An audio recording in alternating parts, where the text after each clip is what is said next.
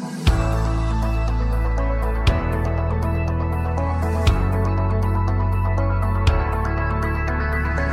I'm John Coe, and welcome to Icons of DC Area Real Estate, a one-on-one interview show highlighting the backgrounds and career trajectory of leading luminaries in the Washington, D.C. area real estate market.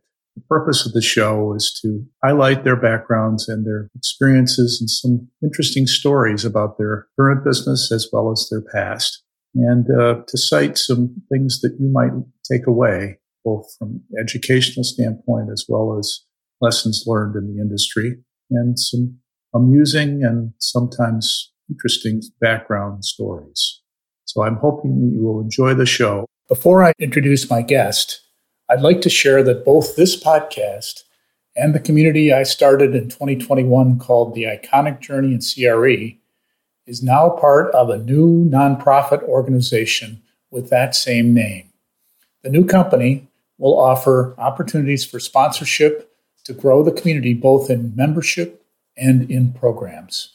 It also allows you as listeners to show your appreciation for this podcast, which has delivered episodes twice monthly since August 2019 with a charitable contribution.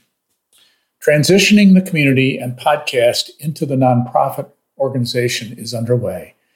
The community, which is open to commercial real estate professionals between the ages of 25 and 40 years old, is currently up to 65 members and growing. If you would like to learn more about either joining the community or contributing to the podcast, please reach out directly to me at john@coenterprises, coenterprises.com.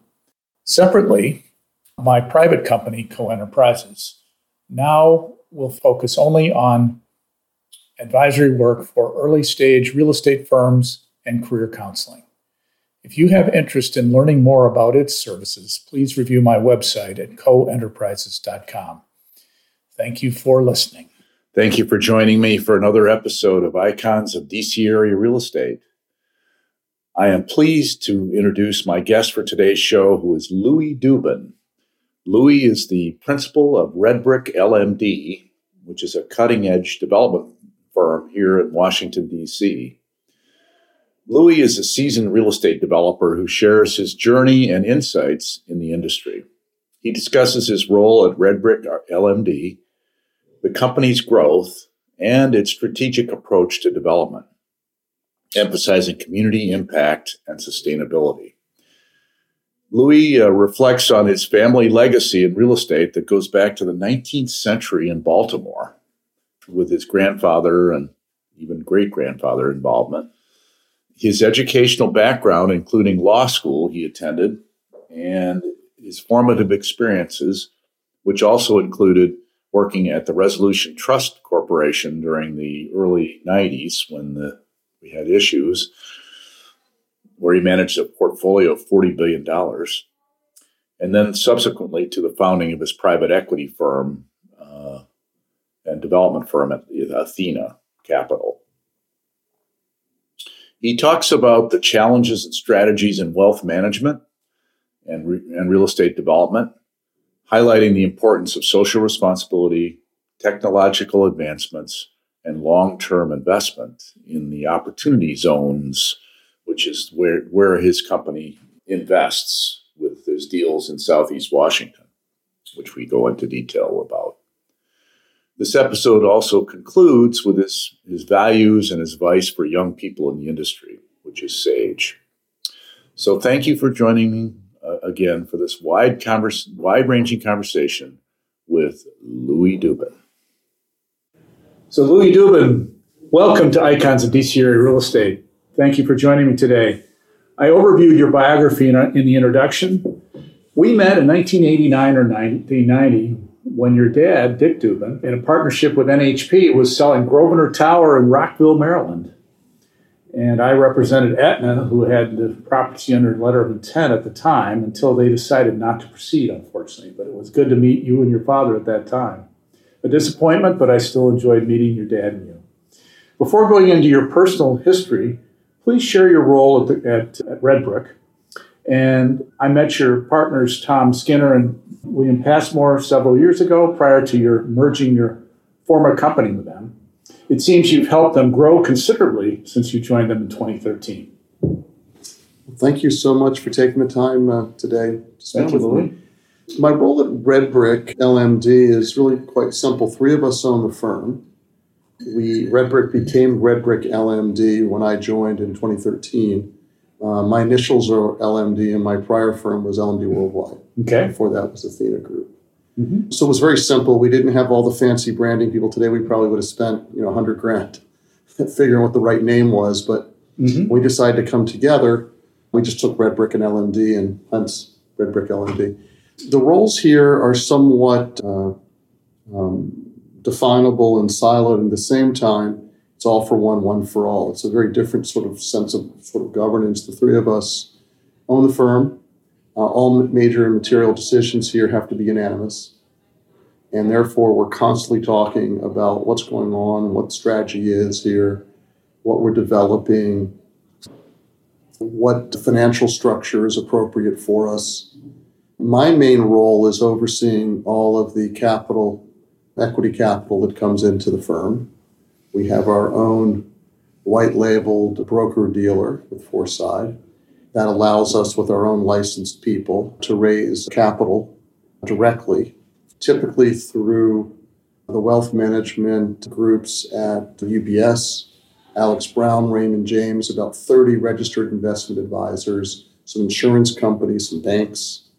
But it gave us the ability institutionally to raise capital in a way that most people in our industry don't do it, and that's in the ultra-high net worth world, through these institutional wealth management channels. Mm-hmm. And that gives us very much a national platform to raise large amounts of capital, and we are equity top-heavy as opposed to debt top-heavy.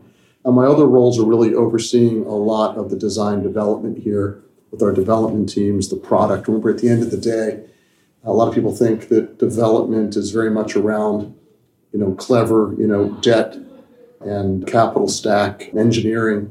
We've always believed here that you make your money on the real estate. I think that's what I learned from my grandfather, my father, my former father-in-law. It's all about the real estate. And these other, capital structures can be accretive at certain times, and they can also have you end up losing the property. So very much overseeing the equity capital formation in the firm, the strategy on what we build and when and how, ultimately how we capitalize, which for us really means how little debt do we put on, as opposed to the typical, lots of debt and lots of fancy structure. So why don't you now tell me a little bit about your origins, youth, and parental experiences? I understand you're a fourth-generation developer going back perhaps into the 1800s, possibly, in Baltimore. Yeah, Tell that story. I was born in D.C. at Sibley. Yep. Grew up here. Very proud product of the public schools in Montgomery County. Mm-hmm. Went away to college, came back for law school to D.C. Yep. My great-grandfather, my grandfather, and my father were all developers. My great-grandfather started in development in the late 1800s in Baltimore.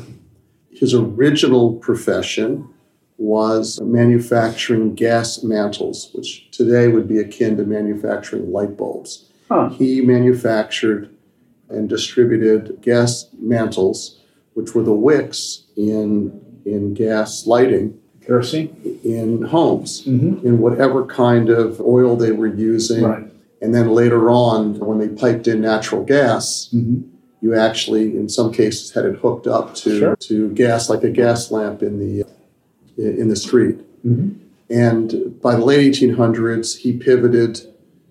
He was in the lighting business, not the gas mantle business, to electrifying cities with Edison, and built some of the very first dual system apartment and office buildings ever to be built, with both the gas wick and the electric. Electricity back then was not reliable, so you needed both systems. And he built some of the first buildings with electricity in a number of the major mid-Atlantic cities and markets.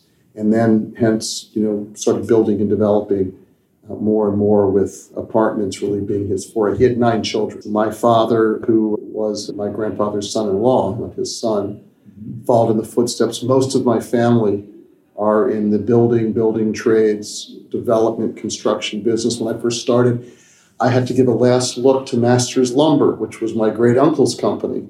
My grandfather's brother, for the last price on lumber when I was building homes, when I first started out, because in the family, you always gave last look to members of the family that owned the plumbing concession within the family, the electrical concession, the lumber concession. And the last one that was relevant to me was Uncle Eddie and having to go to Masters Lumber for, the last quote.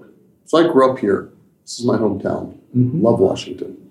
That's great. So you learned a lot about the construction business then from your father and from all your other uncles, etc. And my grandfather. My grandfather was the first one to teach me how to underwrite on a piece of paper with a pencil, because you need an eraser. Yes. On a piece of graph paper, how to underwrite a single-family housing project as well as anything that was income producing.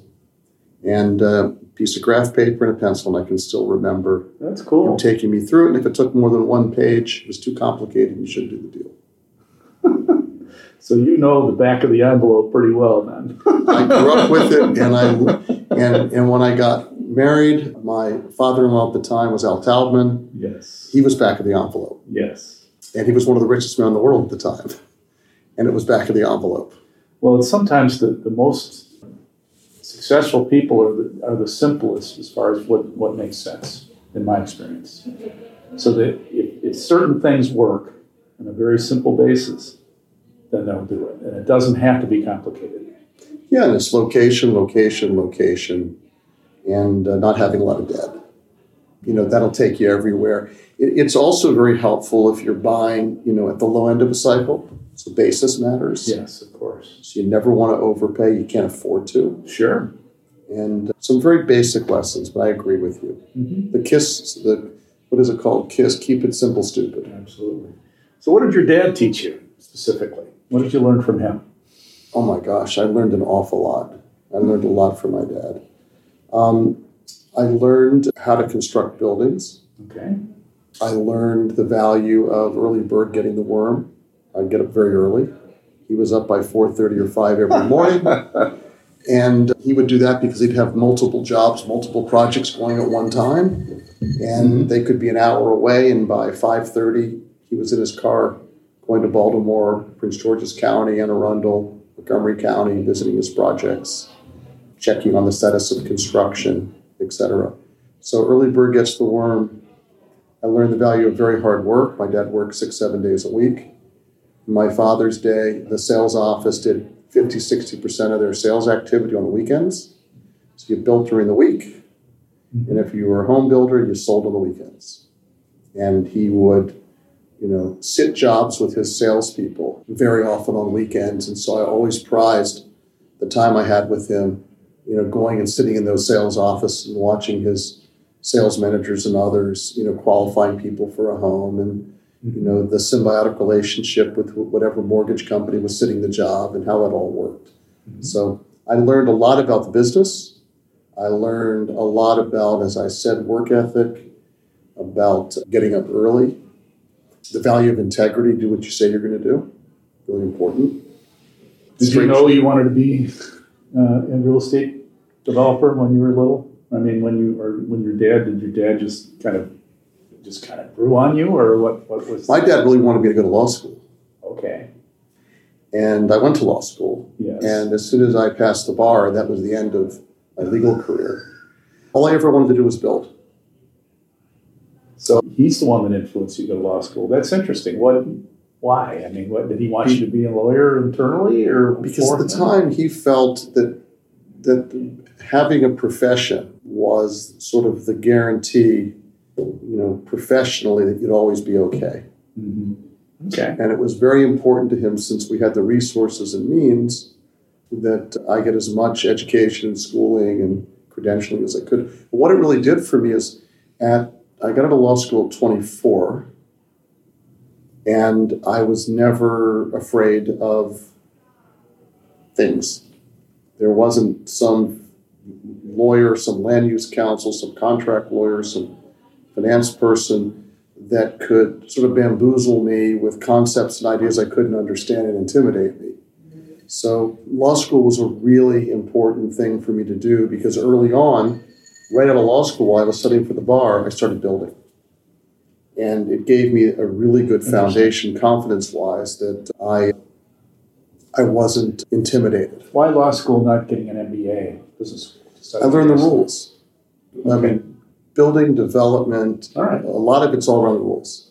Yeah. A lot of it, I clerked when I was in law school at Lindes and Blocker. So I learned land use. Sure. I learned contractual side. It was about learning the rules. And it serves me well today to know the terms, the phrases. I can't give you any kind of real analysis locally on a jurisdiction in terms of zoning. But there isn't a zoning lawyer in this country that I couldn't talk to, with the exception maybe of Louisiana, which is, but at least understand and be able to ask the right questions and have sort of a professional dialogue with counsel on things. So it's always been very, very helpful. I'm sure it helped you in your career looking at deals that were a little bit off the table for others. You had a different vision for it, which I'm sure helped. And being able early on to buy non-performing loans right. and REO and go through complicated legal processes. Yeah, I'll bet. Any other family influences or stories? Well, my grandfather was quite influential in my life, too. He also would take me from time to time to his projects, and he had thousands of apartments that he owned in the D.C. region. What happened to his portfolio? Aimco. UPREIT units. You probably are familiar with yes, of course. UPREIT. So our family we're still major owners in UDC. Didn't Aimco also take over NHP at one point? I thought they were your father's partner. They were. That's what I thought. They were. Exactly. But these public REITs offered a great estate planning solution to sell and not have the tax liability. There you go. And then with the step up in basis, as many of your listeners are probably familiar with, and if they aren't, they should learn about it. It's a great estate planning tool. Yeah, I've interviewed several REIT CEOs, so yeah, we've talked about it in the past. So you attended W&L undergrad, Washington Lee. Is there anything you learned there that you thought was interesting? Did you enjoy that environment down there? I loved it. And I still have some of my very best friends from Washington Lee. And I think that really reinforced the idea of integrity. It was a school with very old-fashioned values. Yes. The honor code there still is today and was extremely strong. And I think that even today, there's sort of a network at Washington Lee. If you're dealing with a W&L counterparty in a transaction, there's a certain level of behavior you'd expect. Sure. And it served me really well when I went to New York ultimately, where what distinguished me early on was I was just a straight shooter. There wasn't all the nonsense. And, when I was young and I moved up to New York, that was a really helpful thing. I think it was part of who I was, but I think W&L really reinforced that quite a bit. I love W&L. Did you go right to law school after graduating? I did. Okay. I went right to law school, which was a little bit unusual. Yeah. But I went right to law school. I was able to, and I went right to law school. Why AU? So I didn't get into Georgetown. I was waitlisted at Georgetown. I either wanted to go to AU or Georgetown. It was a very close second choice. Could have been my first because it had a program in international law at the time that was almost as good, if not as good, as Georgetown. And I had I was always a very curious person as a kid. I remember having read back and forth the Encyclopedia Britannica because I was really thirsty and hungry to learn about things. I loved learning about the world and thinking about the world. And had the only program at the time, this was in 1984, where you could go, if you were at AU, you were automatically accepted to a term in China at Beida Fudan Hong Kong University. Oh. So I could go to school in China in 1984.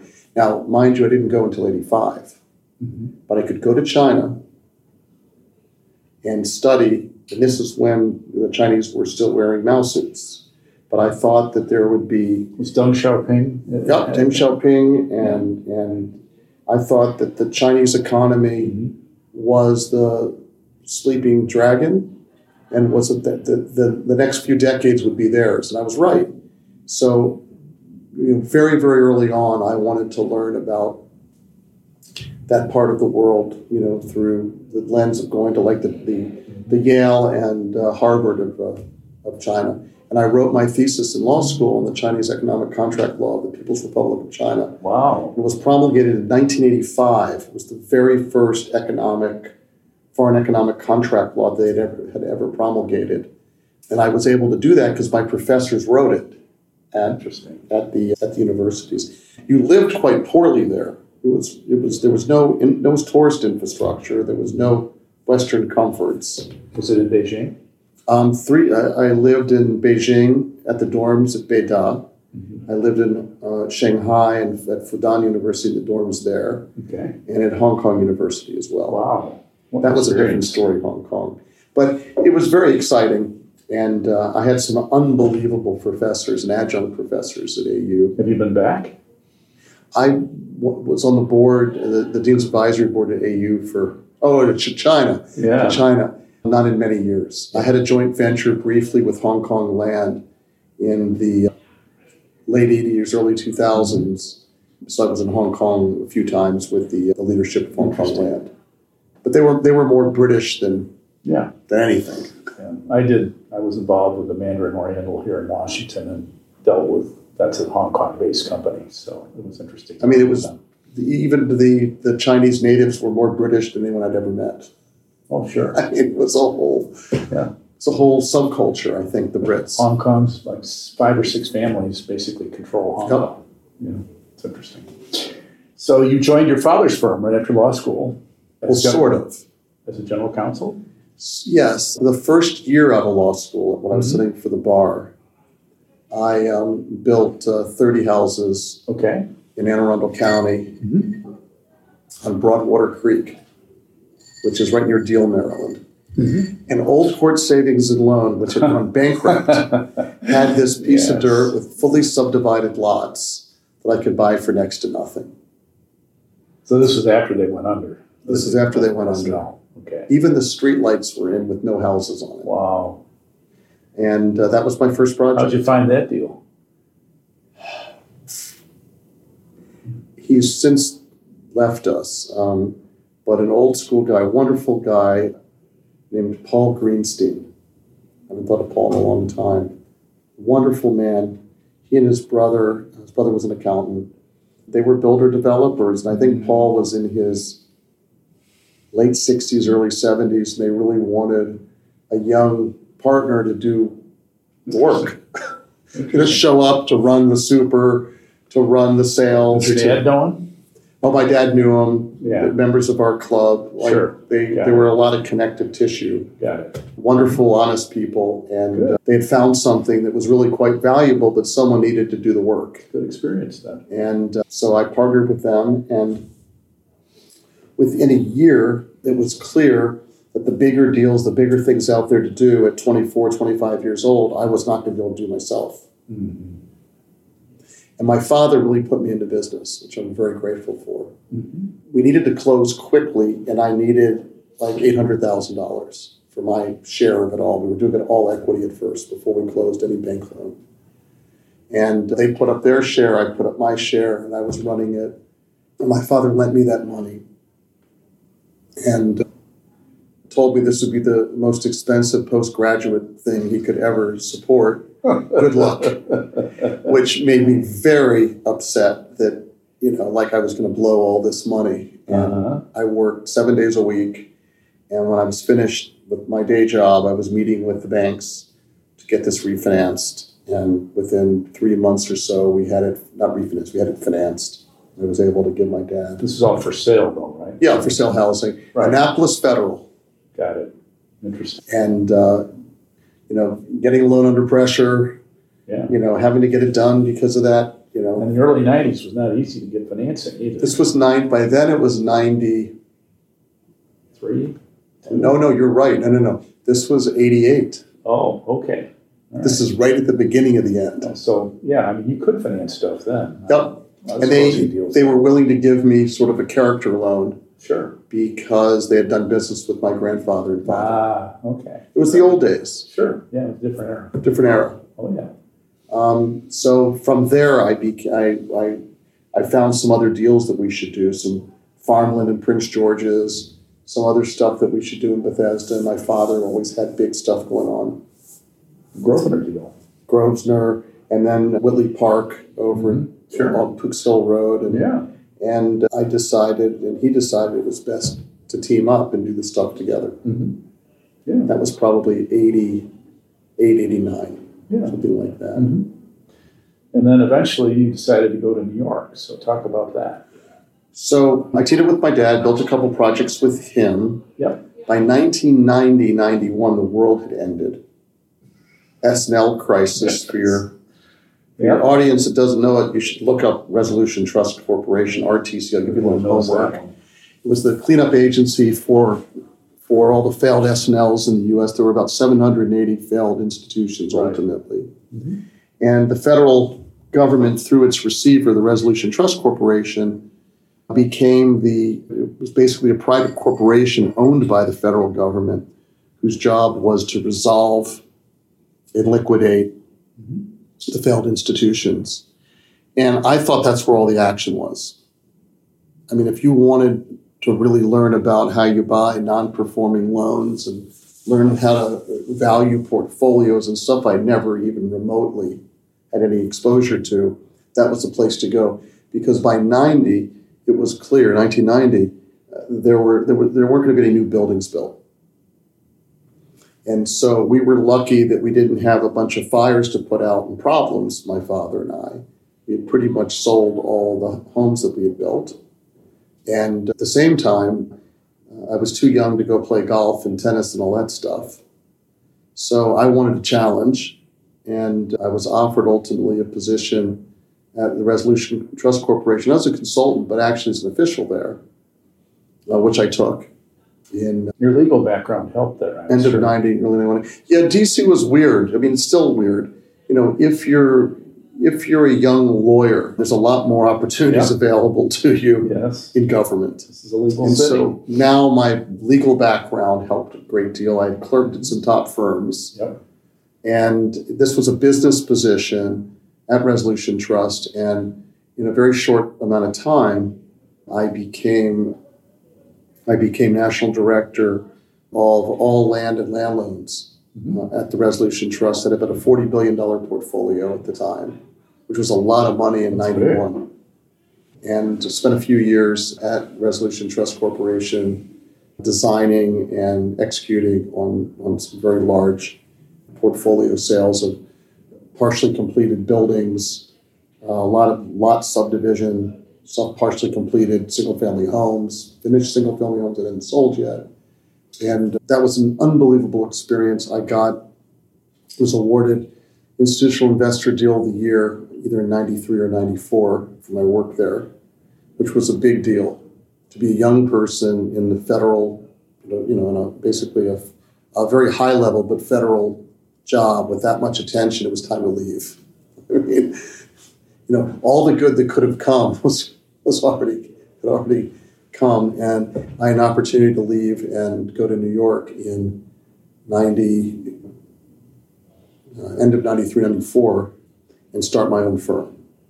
So I put together a little bit of capital, and I moved to New York and started Athena, and it really got going in very early 94. And that was what helped with your father-in-law at the time? Did he help you with that? Absolutely. I didn't expect him to.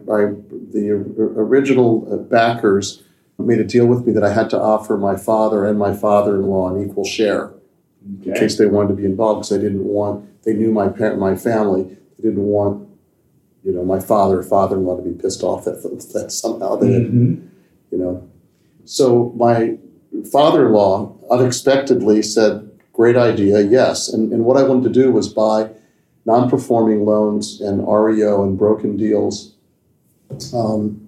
like I'd been packaging and becoming quite an expert out at the RTC. Right. And I put in my charter that I would do nothing with the FDIC or RTC. So one of the initial investors said, hey, I thought I was getting like sort of an inside track on things. I said, no. It just has the appearance of not being appropriate. As a lawyer, I don't do things that have the appearance of not being appropriate. So I put it in the charter, and of course, that investor fell through. But that's only two of the entities that were in distress. Everybody else was too. That was my point. So many opportunities. That was exactly my point. Yeah. My point was, it's fish in a barrel, and I don't need to go back. Yeah. The perception, even though there was no technical conflict, because whatever I had worked on, I'd already sold. But I knew how those programs worked, and I didn't need it. And I started, and my very first deal came to me a few months later. Because I had a reputation of knowing how to diligence very large, complicated, broken development deals. Mid-Atlantic National Bank in New Jersey had 32 assets. And you remember these things when they're like your first. About half REO, half non-performing loans, mainly subdivisions, Cherry Hill. Good real estate. Good real estate. And I partnered with K-Hub, with Ara Hovnanian, and his father, Kevork. I said, you guys are going to build out this stuff, and we're going to be partners. And we figured out a methodology of doing that. And so all of a sudden, the first 6 months of being up in New York, I'm 30 years old, and I've got 32 assets in and around, within an hour and a half of, next to Philadelphia and within an hour and a half of New York City. I mean, some of it was right in New York, right, in like Hoboken or Weehawken or things of that sort. So we were in business, we hired an asset manager, brought a partner in. And did you finance those deals with banks, or how did you structure your debt? The charter, with the prohibition on federal deals, is what got me J.P. Morgan. Ah, okay. They loved the fact that I'd left government. I wasn't going back to do the government stuff. Sure. That I had found this highly profitable deal, and they offered to J.P. Morgan Investment Management, JIPM was what they were called back then, JPIM. Yep. So they backed me on my first deal, and they ended up being my large capital partner on the first 4 or 5 deals that we did, actually. My recollection is they wrote like an 80% of the dollars we needed. We put in 20. I just go syndicate and put it together. And we had no debt. All equity. I mean, they were preferred equity before they even knew what preferred equity was. Sure. So they got paid back first, But, but yeah, really, really old school. Well, the debt markets were somewhat tumultuous at that point until CMBS really emerged. Yep. This was about 93, 94. Yeah, and I was early on, before the commercial CMBS markets, Michael Youngman and Ken Bacon, who I know Ken. I've interviewed him. So Ken and Michael Youngman really did start all of that at the RTC. Yeah. They had the first CMBS desk because they had enough product that they could make a market and figure out up to what loss they were willing to take. And Fannie started the MBS business, so yeah.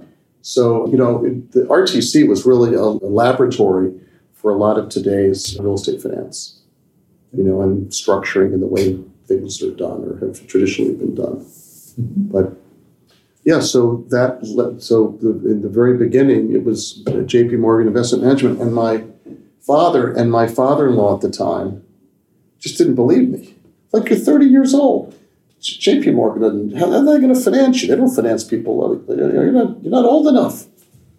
So I started closing deals and making money, and it was really sort of funny. It really gave me, it was like that first deal I did with my dad's money. All I wanted to do was pay him back. So I just wanted to perform. And all the snickering, 30 years old, you're doing this on your own. So I did it. I mean, instead of worrying about it, having debates about it, you just go do. There were several people about your age at that time that did similar things. Barry Sternlick. Barry's one of them. Ethan Penner I was going to mention. And several other people.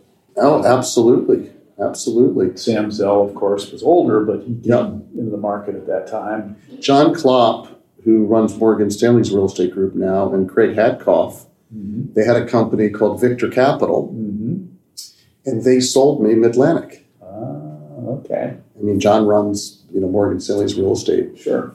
All their funds and groups today. But yeah, the fraternity of people I grew up with, Paul Kozalonis, right, Jonathan Gray, who's now basically running Blackstone, not just real estate. Yeah. It was quite a good vintage of people. Yeah.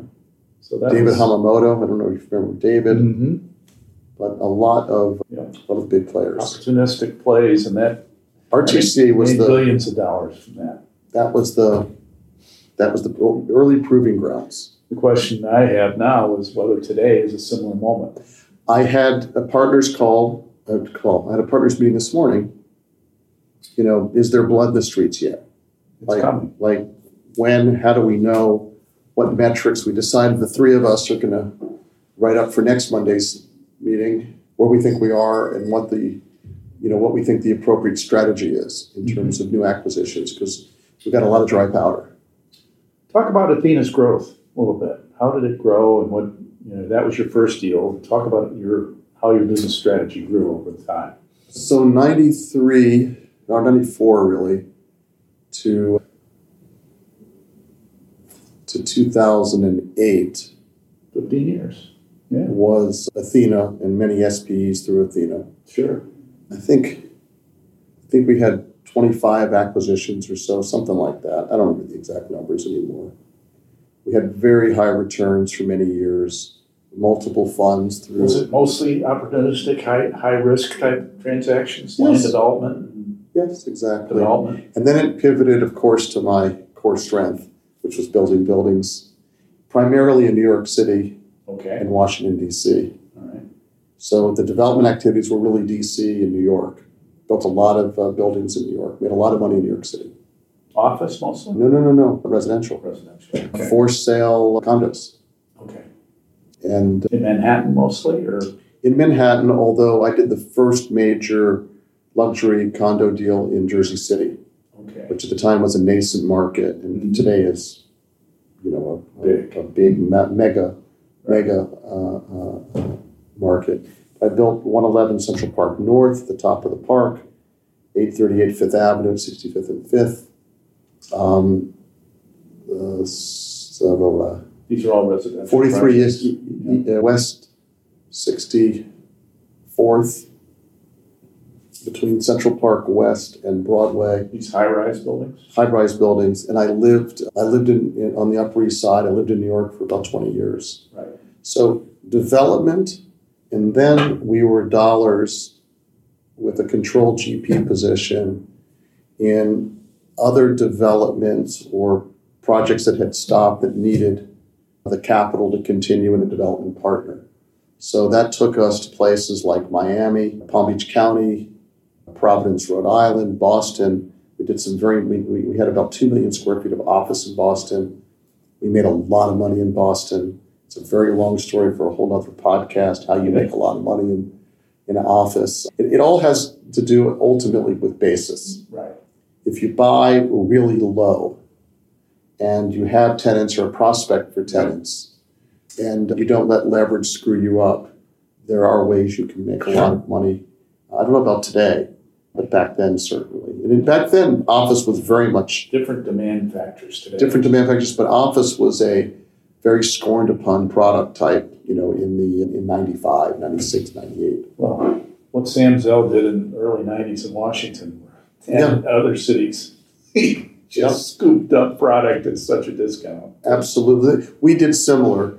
And so the office stuff we did, we made a lot of money on. Yeah. And then there was always land, big land stuff we made a lot of money on, especially unentitled land, where we could buy it in distress or buy it really well below. And so you're willing to take entitlement risk? Absolutely. There you go. Okay. It's part of the mantra. Okay. Some people are like, no. Well, we understand. We understand it. And the older I get, the more localized I get on being able to take. I'll take entitlement risk all day long in DC.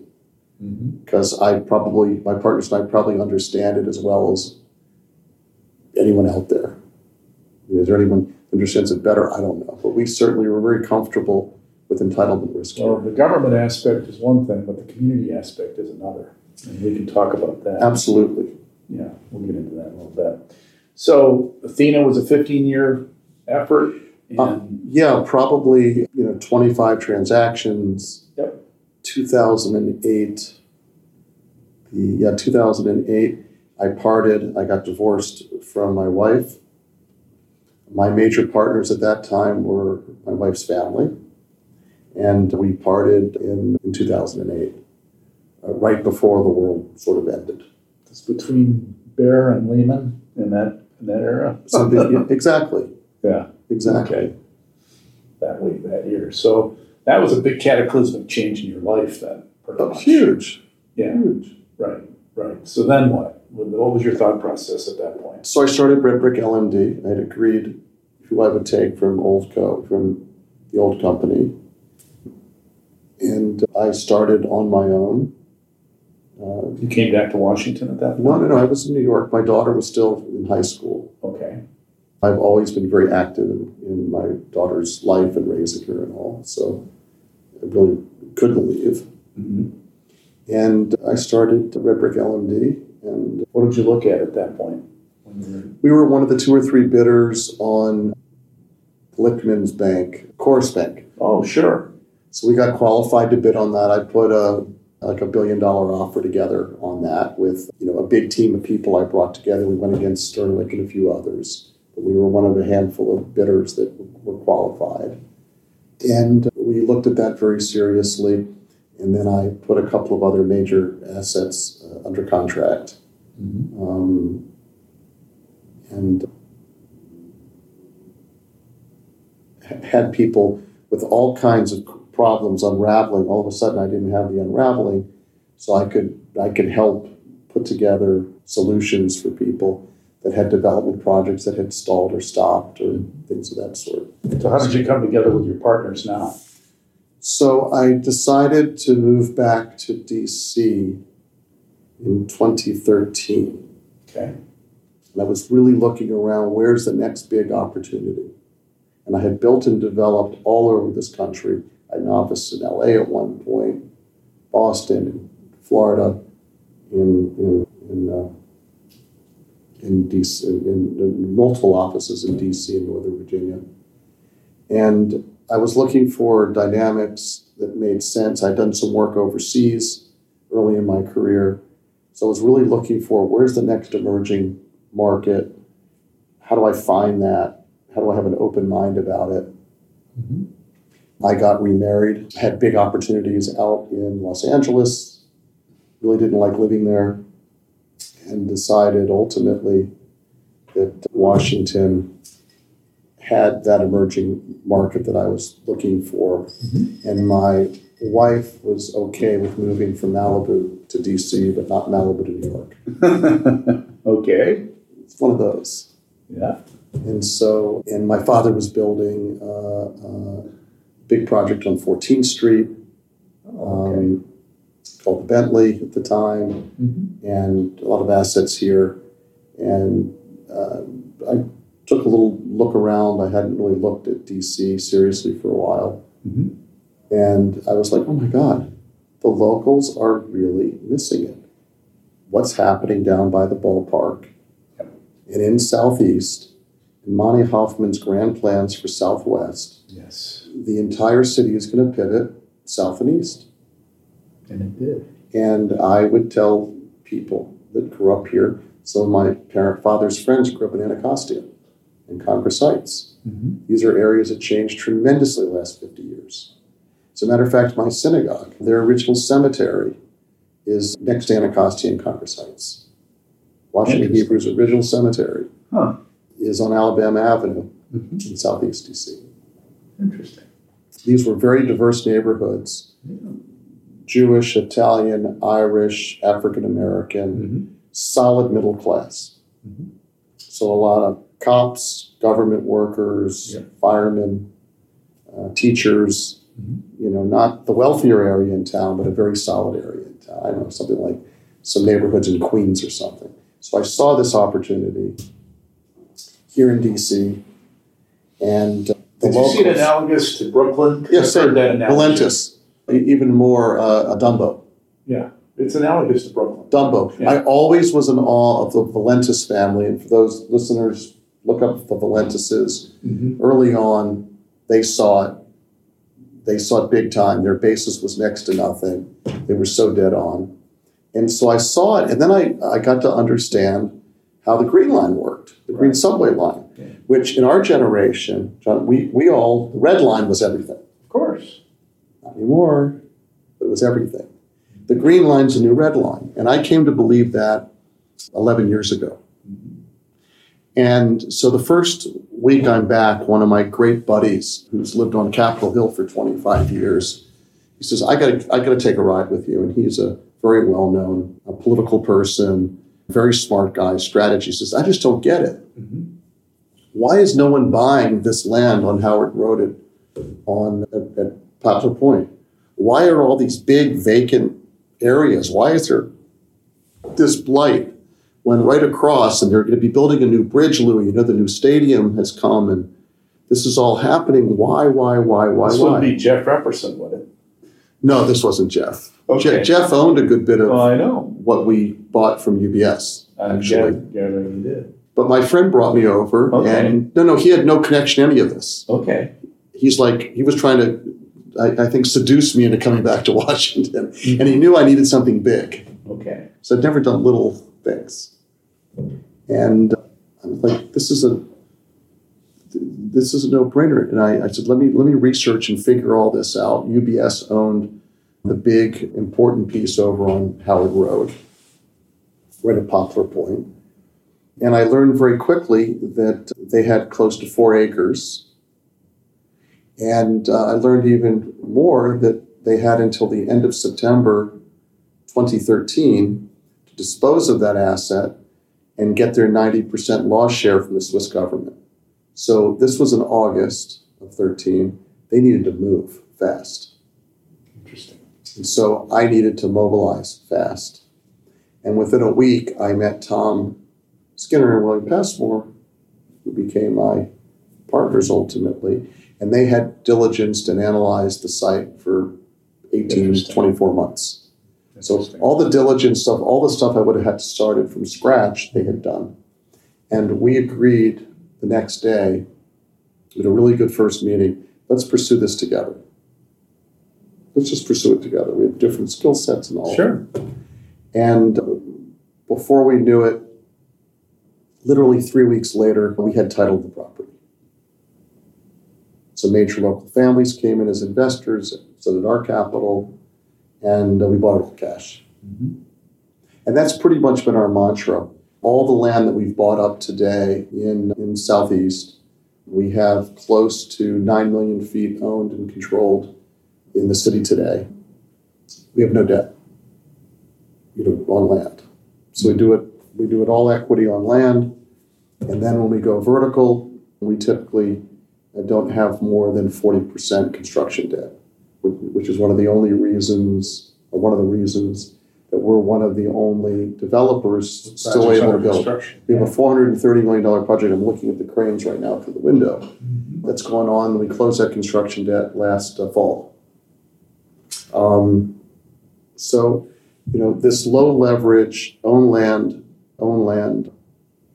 with no debt is the only way you're getting stuff done today. Well, that's a multi-generational view. We're not traders. We're not traders. And then all of a sudden, in 18, actually the end of 17, Opportunity Zone legislation came along. And all this land that we were buying got a major push because there was all this capital that needed to be in sort of emerging markets that qualified as being low income or historically low income under the 2010 census. And that was a huge boom because a lot of the ultra net worth market that were taking capital gains was able to use that program and put it into projects of ours and speed up the development or redevelopment of these areas in Southeast that we're now building out in a very big and fulsome way. So you've got that big project, and you're also involved in the St. Elizabeth's project. Talk about that. So we were picked as the original master developer. We've been picked twice now in different phases of that master development. That's gone unbelievably well. Very delighted with that. The first phase, we partnered up with Flaherty and Collins. We built 250 apartments there. We were able to figure out with Flaherty how to do that 80% workforce housing affordable. The requirement was 20. And we were able to use low-income tax credits and gap equity funding from the city and historic tax credits. That year, we were the largest producer of workforce affordable housing. Is that a ground-up structure? No, that was adaptive reuse. Adaptive reuse Of one of the hospital buildings? 7 of them. Really? It's beautiful. If you haven't seen it, you should look at it. I saw it before it started construction. Incredibly beautiful. Before you were even appointed. And because of the way it was constructed and the heights, they make for very generous apartments. I can imagine. Like it's really, really nice. Ceiling heights are probably tall. And then we were able early on to partner with Whitman Walker for about 130,000 foot office building, which we cut the ribbon on with the mayor, I think in September. They have about 330 people working in that building now. That was a pharmacy, food, and health services desert. Whitman Walker is now able to see 10,000 people a year that would not have had that kind of access to what they offer, including putting in on the ground floor a compounding pharmacy. Of all the deals I've done, all the big projects I've done, I think I'm most proud of that because that was financially a big success. That's great. And it really brought something to a community that brings tears to people's eyes. It was just needed access to really good healthcare and dental care. Actually, a dental clinic there as well. And it's state-of-the-art, beautiful Class A building, was just at their 50th gala. You know, I was in tears. I was so excited. I mean, we really did something amazing with our skills and talent. We made money at it, and the impact that we had is colossal. We also this year will be done with just under 100 townhouses. For sale housing was really important to the mayor, really important to us. You know, in building strong middle-class communities, you need homeownership. And about 30% of those units were in the workforce affordable program. So, you know, people that are working hard that, you know, perhaps aren't earning 150 grand a year, but earning 80, 90, you know, can get themselves qualified for. Before you took that opportunity, what was your thought process going in there? I mean, that was, you know, you looked at those historic buildings and you said, so how are we going to make this work? So we knew that there were parcels with no buildings on them. Right. There were parcels with buildings on them. Parcels with buildings on them converted well to apartments. We knew Homeland Security was coming with their new headquarters. On the other side. We knew the Coast Guard was coming with their new headquarters. Right. There was a tunnel under the road, under MLK, right into our campus.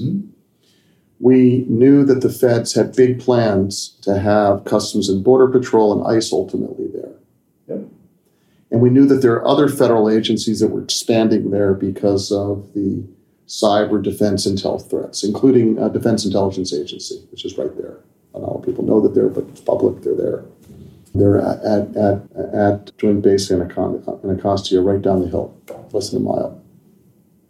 So we knew that there were all kinds of drivers there, you know, if you could put together a really good, safe plan.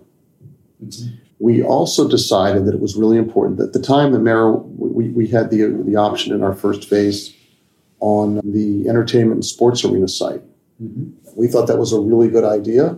The mayor and the city built a 5,000-seat arena right in the middle of all the stuff we were developing, and we decided, oh my gosh, we got to build a town center here now. And before we do that, we're going to build the first all-wood CLT cross-laminated timber structure in this area, and we're going to house at least 15 businesses there. There you go. They underbuilt the food and beverage in the arena on purpose so that people, when they float out, would have to go next door or in the neighborhood to eat and drink, to get some dollars into the local economy. And what we did was we convened a jury with our partner in that, and the new town center is Emerson Collective. What we did there was we asked the community to put a jury together with us to select out of 30-some applicants 15 local businesses that could go in a subsidized way with full legal, business coach, accounting support for businesses that had already proven out that they had a product that was commercial and marketable, whether it was a food truck or a small restaurant or someone that baked pies or someone that had a fashion brand or someone that had an antique store or an art studio, someone that had commercially viable product to sell, or food and beverage. We picked 15 out of the 30. They were all Black-owned Ward 7 and 8 businesses. Yeah. And by doing that and by building something fabulously beautiful, the day we opened, we had 1,300 people at the opening. We were expecting 300. The community, they cry when they talk about it. Oh, that's great. The pride that they have. And I learned a lot in New York around how you do this right. You don't do it with brutalist architecture and chained chairs and, concrete benches and uninviting, awful, sort of dehumanizing stuff. You do it in a way that is so beautiful. The local community is going to be really, really difficult on anyone that defaces or hurts that place. Mm-hmm. That's really the key. And it worked. And it's incredibly beautiful, amazingly successful. Pre-COVID, they had over 100 events a year up there. That's great. And so they have this whole built-in economic cycle now that everything's getting sort of restarted. So I interviewed Catherine Buell. Who I did the deal with her. Yeah. So I knew she talked about St. Elizabeth's before. Of course, she went on to Amazon and did amazing things at Amazon, and now is doing a sabbatical up at Harvard University. But Catherine's a lawyer. She's another. That's right. Reformed lawyer. Yeah, her story is amazing. So that the listeners, please listen to that episode. It's pretty special. And she was a big part of what you were doing up there. Yeah, she was the executive director for the mayor, and I negotiated with her directly. Very smart lady. Yep. Yeah. So, talk a little bit more about the Bridge District project. You've got several buildings under construction there. Talk about that a little bit. So our big theme today and everything that we're building new is net zero. Sustainability is the mantra at our firm. Okay. And we're currently building at the Bridge District. We're able to build a little over 2.5 million feet. We have the zoning in place. We're currently building about 760 apartments. It's under construction now.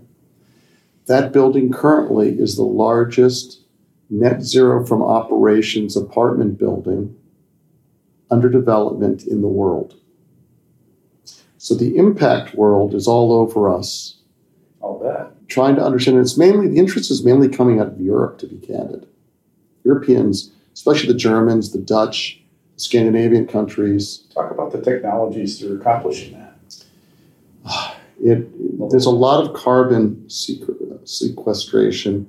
The bottom line is we're doing things like having our own batch plant, which lets us put a much more efficient mix of slurry. It allows us to modify how much slag and ash we put into the mix, which means it takes a little longer to cure, but you're pouring it right on site. Are you doing the carbon cure process, which concrete is part of that? We're doing a lot of embodied carbon within the concrete, right, which is getting us a lot of net zero points. We signed a green energy output agreement with Exelon Pepco.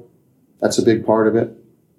And we have really state-of-the-art, they like to call it geothermal. It's really ground source heat pump, energy. How are you making your energy for your heating and your cooling and for moving your air around? That's a large part of it as well. We monitor it literally on a weekly basis. Interesting. HIT literally has a compliance person on the team. Cool. That is counting and judging how far the workers are commuting, how much gas they're expending in their cars. Without the concrete trucks, we don't have the CO2 emissions and the idling because we've got the You're measuring it all. We're measuring it all. And we have a third party that ultimately measures all of it and puts a third party report together on what when you add all of that up, what that adds up to. Have you seen the American Geophysical Union building here in the city? Our team has toured it. It's been very interesting. We're modeling our future buildings, not just being net carbon zero from operations, but net carbon zeros themselves. Mm-hmm. And so our next building we'll be announcing very shortly. And the rest of that build out over there, I expect all but one of those buildings will be wood CLT to 130 feet. About a year ago, we started with the district in getting the building code changed over to the 2024 International Building Code to allow you to go to 130 feet of So wood CLT, is that similar to mass timber, or is that same different? thing. It is. Okay. Cross-laminated timber. There's different kinds of mass timber. Okay. Cross-laminated, the simple way of explaining it is if you take your fingers and you don't cross them, you just sort of leave them like this, I can take my hand and easily break through. Right. The minute you cross it, that bond, you can't get through my hand. Got it. So there's a process that the Canadians do quite well. The leading technologist in doing the CLT is It's really almost like mesh. like mesh. Really the Austrians. Yeah. And one of the biggest learnings is there's less of a carbon footprint for us to buy our cross-laminated timber from Austrian forests that get railed to a port and shipped to the Port of Baltimore than it is for us to truck it from the Pacific Northwest. Really? Which is not intuitive at all. But rail and shipping is just much less of a carbon imprint than trucking.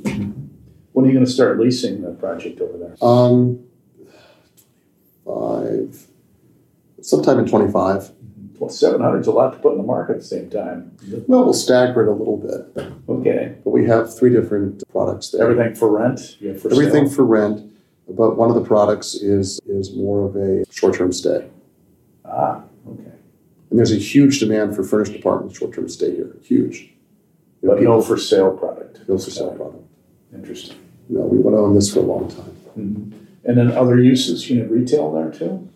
Yeah, we have, what's been announced already is we have about 24,000 foot lease with Atlas Brewery. Oh, cool. Which, as you may or may not know, they brew their beer with solar panels. That's kind of cool. So they're sort of consistent with our net zero approach. That makes sense. So they've taken a lot of the first 40,000 feet, they've taken a lot of it. We expect to be announcing soon a really great market in there. Mm-hmm. And we have multiple coffee bar, restaurant, and other groups that we're negotiating with. Office use? No office use in that building. Mm-hmm. But we do have a building that we're working on that has gotten some publicity recently called the National Center for Cyber Leadership. Ah. There we're working both with federal partners, private sector, and universities. And we'll be announcing soon who some of those groups are. Well, looking at the Wharf's recent success with some of the major law firms, it just seems to me that an Anacostia waterfront location long-term might be worthwhile. The feds, the cyber people love it because CISA is being built less than half a mile from us. Okay, That's that the makes sense. Cyber Infrastructure and Security Agency. You got DIA right down the road now. DIA less than a mile. Yeah. Homeland Security up the hill. There you go. And let's just say that you're at the Grand Central Station of dark fiber there. Interesting. So you can imagine all of the fiber that must run around and through there. Mm-hmm. So it's a very unique location. What other major initiatives does Red Brick have other than those 2 major projects? Well, they've recently talked a little bit in the press about the Navy Yard. Okay. So we are in the process now of closing on about 15 acres right here where we're sitting at the Navy Yard, right along the water all the way over to the 11th Street Bridge. Is that Brookfield the seller on that? Or are you working? No, on it's a land swap we've been working on. Oh, okay. For many years with the Navy. With the Navy itself, okay. And is that for government use, or what are you thinking? No, that'll primarily be rental apartments and hospitality and a lot of food and beverage. Great. So that close next year, this year sometime? Next year, early next year. Great. It's like another 1.7 million feet. What about existing portfolio income-producing assets? We've sold most of our income assets off about a year and a half, 2 years ago. The prices were getting really goofy with like sub-4 cap rates on 40-year-old garden product. So we had a few thousand apartments that we owned primarily in Northern Virginia. We sold most of those. We still have just under 1,000 units in Merrifield. So you're basically positioning yourself for development at this point. We have, I would say that's fair and accurate. Mm-hmm. So you're not going to acquire existing assets until the market's kind of... Well, earlier on I said, we're sort of debating, not really debating, but discussing what factors would indicate we're really at a lull in the low.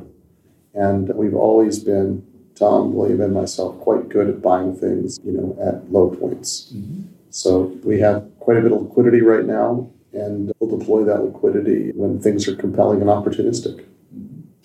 So your website indicates that you have some experience and some deep involvement in opportunity zone financing. Talk a little bit about that and how you engineered that. So in 2017, when we sort of got a whiff of the possibility of legislation that was being talked about that would bring tax advantage dollars into low-income census tracts. And since a lot of what we were buying, they were basing that on the 2010 census. In 2010, most of this area and Anacostia and Congress Heights, if not all of it, would have qualified. So we thought, oh my gosh, if this tax advantaged law that's been talked about becomes law, or legislation becomes law, this would be incredibly accretive.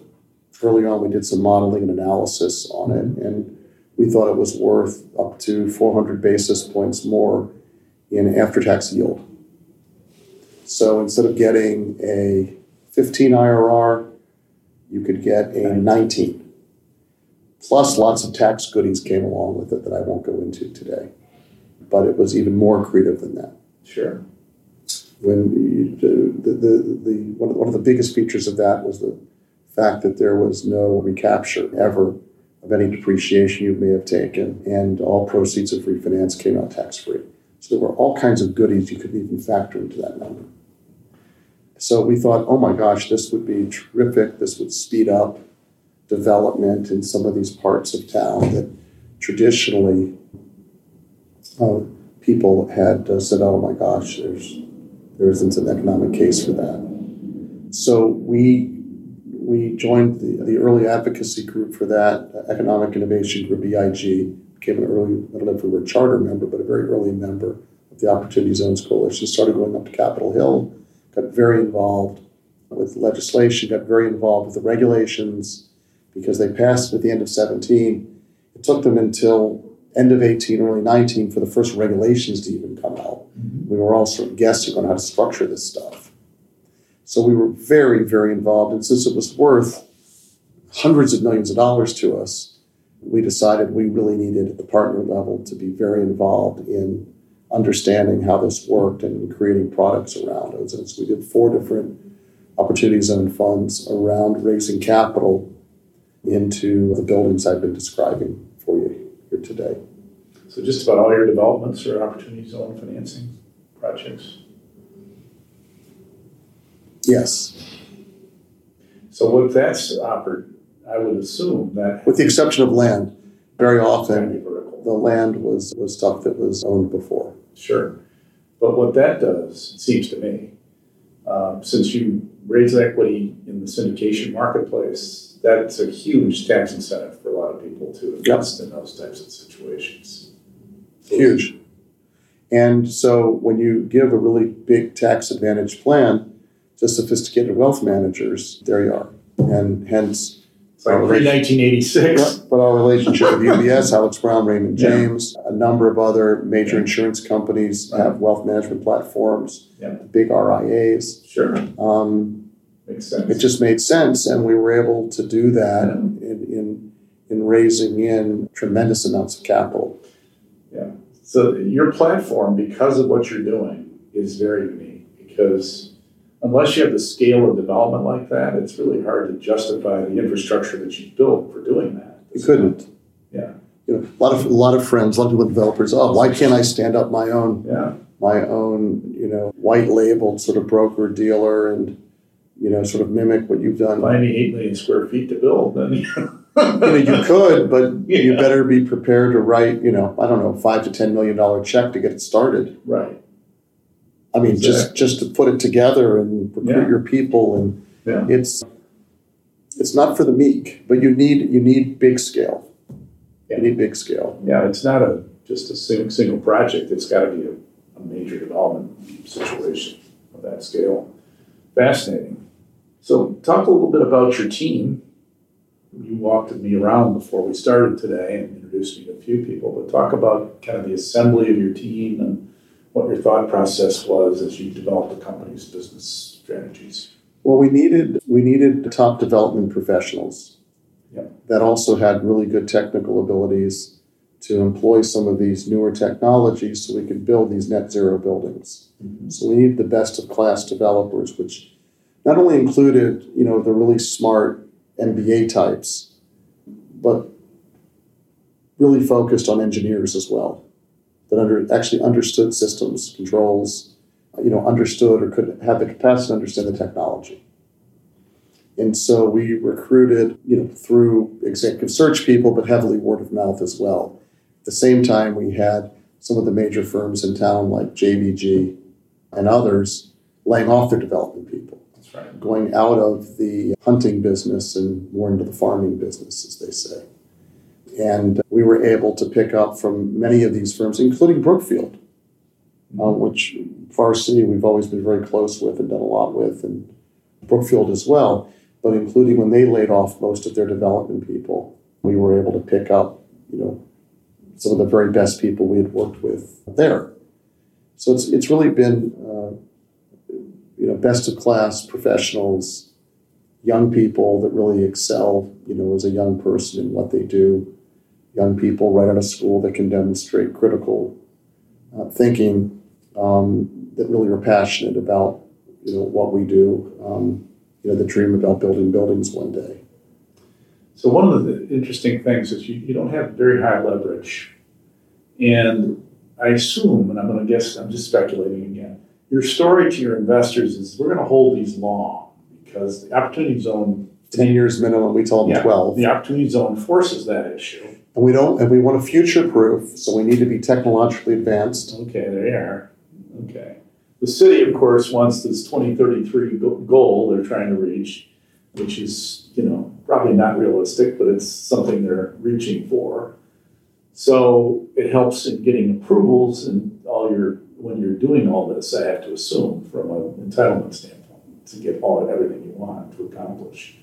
So it's interesting what you developed, and it's exciting. It's really exciting. It is exciting, and it all sort of fits together. It's interesting. So what's the long-term strategy with this real estate? I mean, you're going to hold, obviously, beyond that? I mean, you want to just keep holding it, or you're looking for an exit strategy? Well, the Ozone Fund investors expect an exit at some point. I assume so. We'll give them the opportunity to exit or not.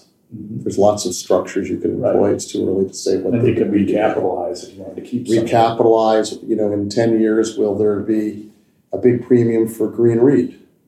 Will we have the institutional stuff that very few other people have? I mean, there's lots of ways you could look at how you'd recapitalize. But right now, it's about blocking, tackling, and building out a portfolio. Is there anywhere else in the DMV that you're looking other than Southeast Washington pretty much now for opportunities? We will begin to, in 24, look at opportunistic deals that need rescue capital. Sure. Deals where there are, buildings that have stopped, broken projects. That's right in our DNA. We have one of the best development and construction groups in the city. So those are the kinds of things that we would be unique proprietary. So CBD sites that underutilized and underoccupied could be. Though no one showed me models yet, really, on how some of the CBD stuff converts. I mean, to me, there's a lot of TED Talk nonsense right now. Well, I interviewed Matt Pestrunk, who was doing 2 major projects downtown and converting them to residential. And it's going to be interesting to see how he performs there. But one is a 700-unit project right near across from Washington Hilton, and the other is a 2100 M Street, which is a major project on the west end. It'll be fun to see how those come out. Big residential conversions. No, absolutely. I'm just saying, I don't know. We have people that come through with, stuff that they've tied up or have under control. And, we get to the punchline and, it's 12, 13, 14% IRRs. It's like, are you kidding me? Not enough. I could put a debt strategy together. Much less risk, much more priority to be paid back. Yep. So I just don't know. I'm not saying it won't happen, but I think pricing has to go a whole lot lower. The basis has to be lower. Get it? It's not there yet. Yeah. There are trades now, though, that are sub 200 a foot in downtown Washington, so it's interesting. I know. Yeah, so it's coming, it seems to me. But. No, it's definitely coming. It's just, what would we have to see as a firm to really jump in there and put a lot of resources? Because as I said, we have a lot of liquidity. So when we see it, we can move very fast and quick. Yeah. Take the Warren Buffett approach. Just wait for the right pitch. Yep. Right? There it is. You talked about sustainability. What about other aspects of ESG? I'm glad you asked. Our social impact is the real thing. All the different, abbreviations and the rest. What we're really about is building really environmentally friendly buildings that have incredible positive economic and other societal impact. The way we do that in Anacostia, and I'm very proud of our head of construction because he finally gets it. He ran construction at JPG for 15 years. Mm-hmm. And at first, I think Paul was trying to understand, just how important it was to upset the normal contracting and subcontracting methods he was used to, and really giving a last look to the locals. Okay. And by doing that and getting to know the trade guilds and local firms that can deliver and that can price, and even getting involved at times where we're convinced that the local contractors may not understand the unit pricing or something, we've set up a methodology for local contractors to be able to win and to employ hundreds of local skilled workers, carpenters, steam fitters. GCs or subs you're mostly talking about now? Mainly subs. Okay. Yeah. Because most of the projects we're doing on the GC, whether it's a GC, GM, or CM, there's only a handful of firms that can have the bonding and do the size of the projects. Yeah. We're doing $300, $400, $500 million projects.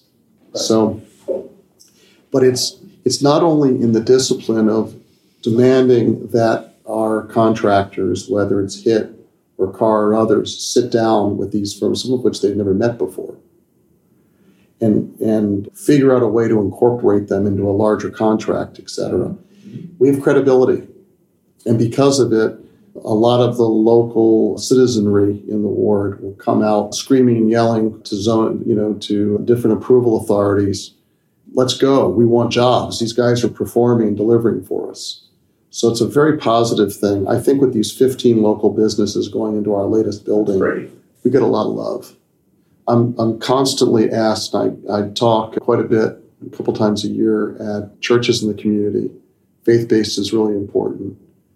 And talk about what we're up to, talk about opportunities. We have a head of community engagement that used to head community engagement for the Attorney General before coming to work here, Attorney General for D.C., for Attorney General Racine. She's unbelievable. She was in Ward 7, unbelievable, respected. Just even the nonprofit side of what we do, all the community groups that are always needing stuff, needing our involvement. We are there for everybody in the community. Great. And it takes from the top. It takes us stuffing turkeys to, sponsoring things, to showing up, cleaning out litter in a park, in our service days where we'll have 30 people from Red Brick. It takes a commitment. Mm-hmm. And with that commitment, you build trust. It's been over 10 years of doing what we said we're going to do.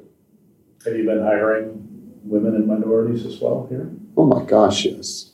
Great. We hire the best people, and they come in every shape, size, color, background. And I think because of that view, we have a very diverse group of people here. We have, I don't know if it's probably not quite half, but close to half of the senior leadership are women. That's excellent. It's a very diverse team, a very diverse team. Mm-hmm. So that's your culture then? It's the culture, but the diversity would flow out of the focus and the policies that I'm describing to you. Mm-hmm. This isn't something you can hire like a diversity person, like to go. You need to do it yourself. You need to do it from the top down. Mm-hmm. Then people come to trust you. We have internship programs with Anacostia High and Ballou.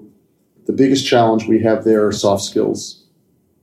How do you get the soft skills inculcated? How do you take a really bright young person, or maybe this is their first or second job, and have them understand what's required of them? Soft skills is the biggest thing. It's not the brain power. I agree.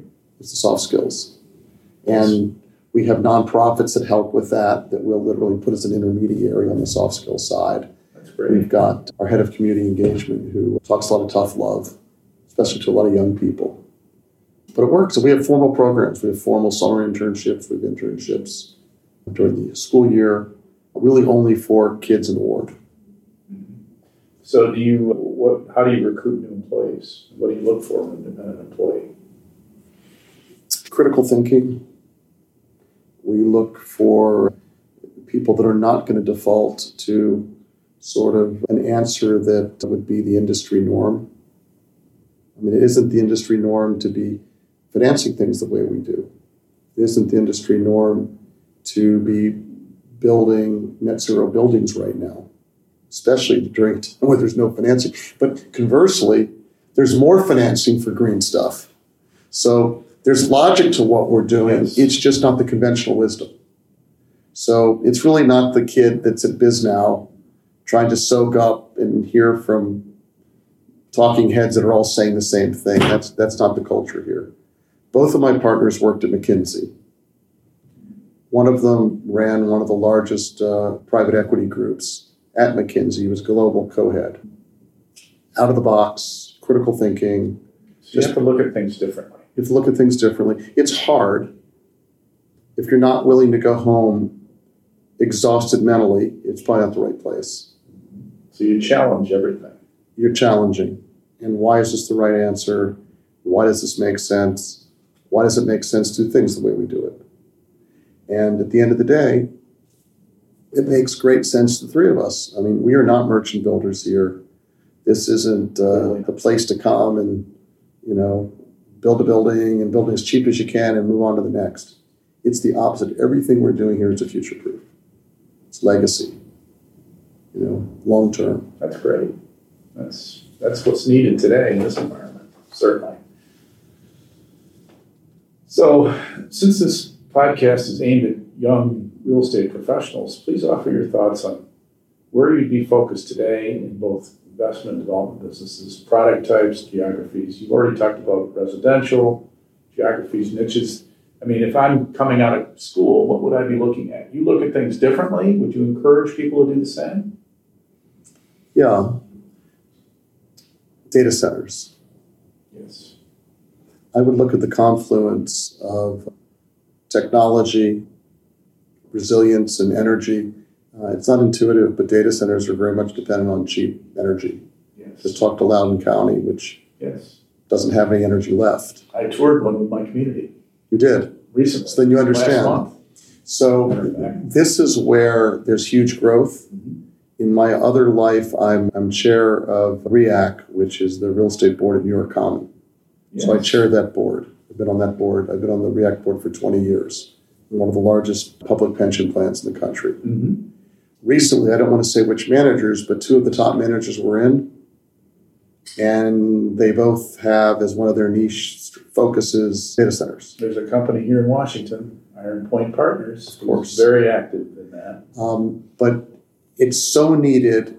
There's no such thing as lack of demand anywhere for this. Mm-hmm. It's sort of like what logistics was 5 years ago. Mm-hmm. when we started being able, Amazon and the others needed all these distribution points, and logistics was the greatest amazing thing. It cost nothing to build. You could put it up quick. But data centers, and there's technology, there's engineering around energy, where you're going to get it, how much it costs. Well, AI is just accelerated that and dramatically. AI. So, that's a really cool place for a 20-something to be focused, in my view. There's still a lot of legs left, in logistics plays, yes, in life sciences, but any kind of conventional thought on office or even multifamily today, I would stay away from it unless you want to go through the pain of reinventing some of these industries. Multifamily, I think, just because of cap rate compression and rates, it's got to be down 20%, just if you do the numbers from where it was on the high. Post-pandemic, my gut is that placemaking is more important than ever. And not only placemaking, but a reason to come to the office. Yeah, and that's one of our number one issues here is on placemaking in some of these new parts of town that we're building. We're teaming up very unlikely people and co-heads of projects, one with an incredible placemaking background, one with incredible budgetary and financial acumen of what do I need to spend to get this look. We're teaming up different kinds of people to come at the placemaking answer pretty well. In our office here, we wanted great placemaking. We wanted a really nice place here where people that literally, like when you came in, you saw everyone having lunch. When you build these nice spaces, people stay in the office. Yep. They want to be together. You need generous space. People want the space. You can't cram people together the way you used to be able to. And you lead from the very top. I mean, Tom, William, and I, we have small offices. Mm-hmm. It's very rare we need in our office space for more than 3 people. There you go. So we don't need big space. Mm-hmm. And when you start with that, and a lot of your senior members also have the same size office as you do, I know it sounds sort of silly, but it creates a very collegial, teamwork kind of environment, sure, even if it's subliminal. So Dick, or Louis, what are your life priorities in family, work, and giving back? Well, family is first. It's the first thing I tell people when they're like in final stages of interview, and it always throws them off. And they say to me, what are the priorities here? And I'd say the first priority is your family. And people usually look, especially young people, like, look, you're a new parent, you're this, you're that.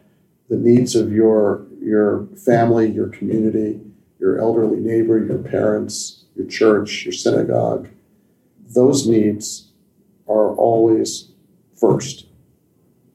That doesn't mean you don't work very hard. It means that if you need to go to an important soccer game or go to a doctor's appointment with somebody, you're finishing the work at 3 a.m. Those are the people we want here. We don't want people who are going to have to babysit. You just got to get your work done. We don't need to see your time card. But at the same time, family and community first. And I think that goes a long way with people. I think it's one of the reasons that so many people feel comfortable here. It doesn't mean for a minute this is slack or people are like going to the beach, for the week. No. But we are only hiring adults that know how to organize themselves to get projects and work done. So family definitely first.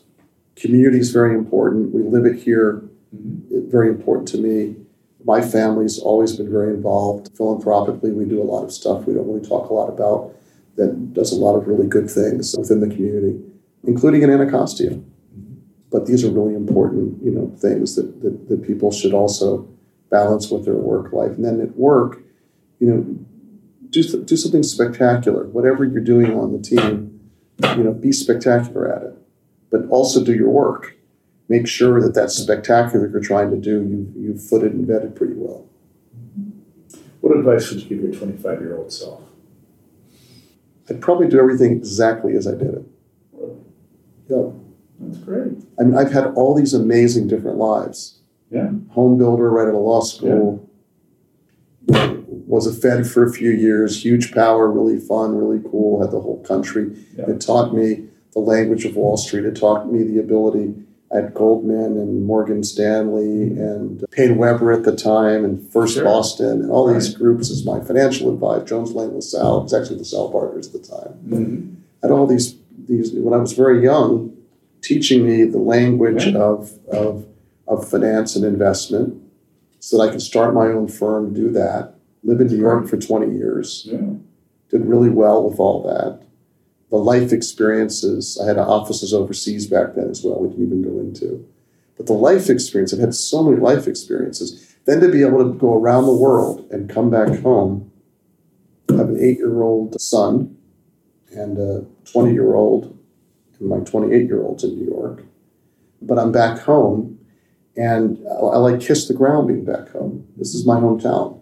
So to be back here doing something with real gravitas is... And you've had some struggles too, and you learned from them, right? Absolutely. But the emotional capital you get in coming home and doing all this in your backyard and building a new place, a whole new part of town is exciting. My final question. Sure.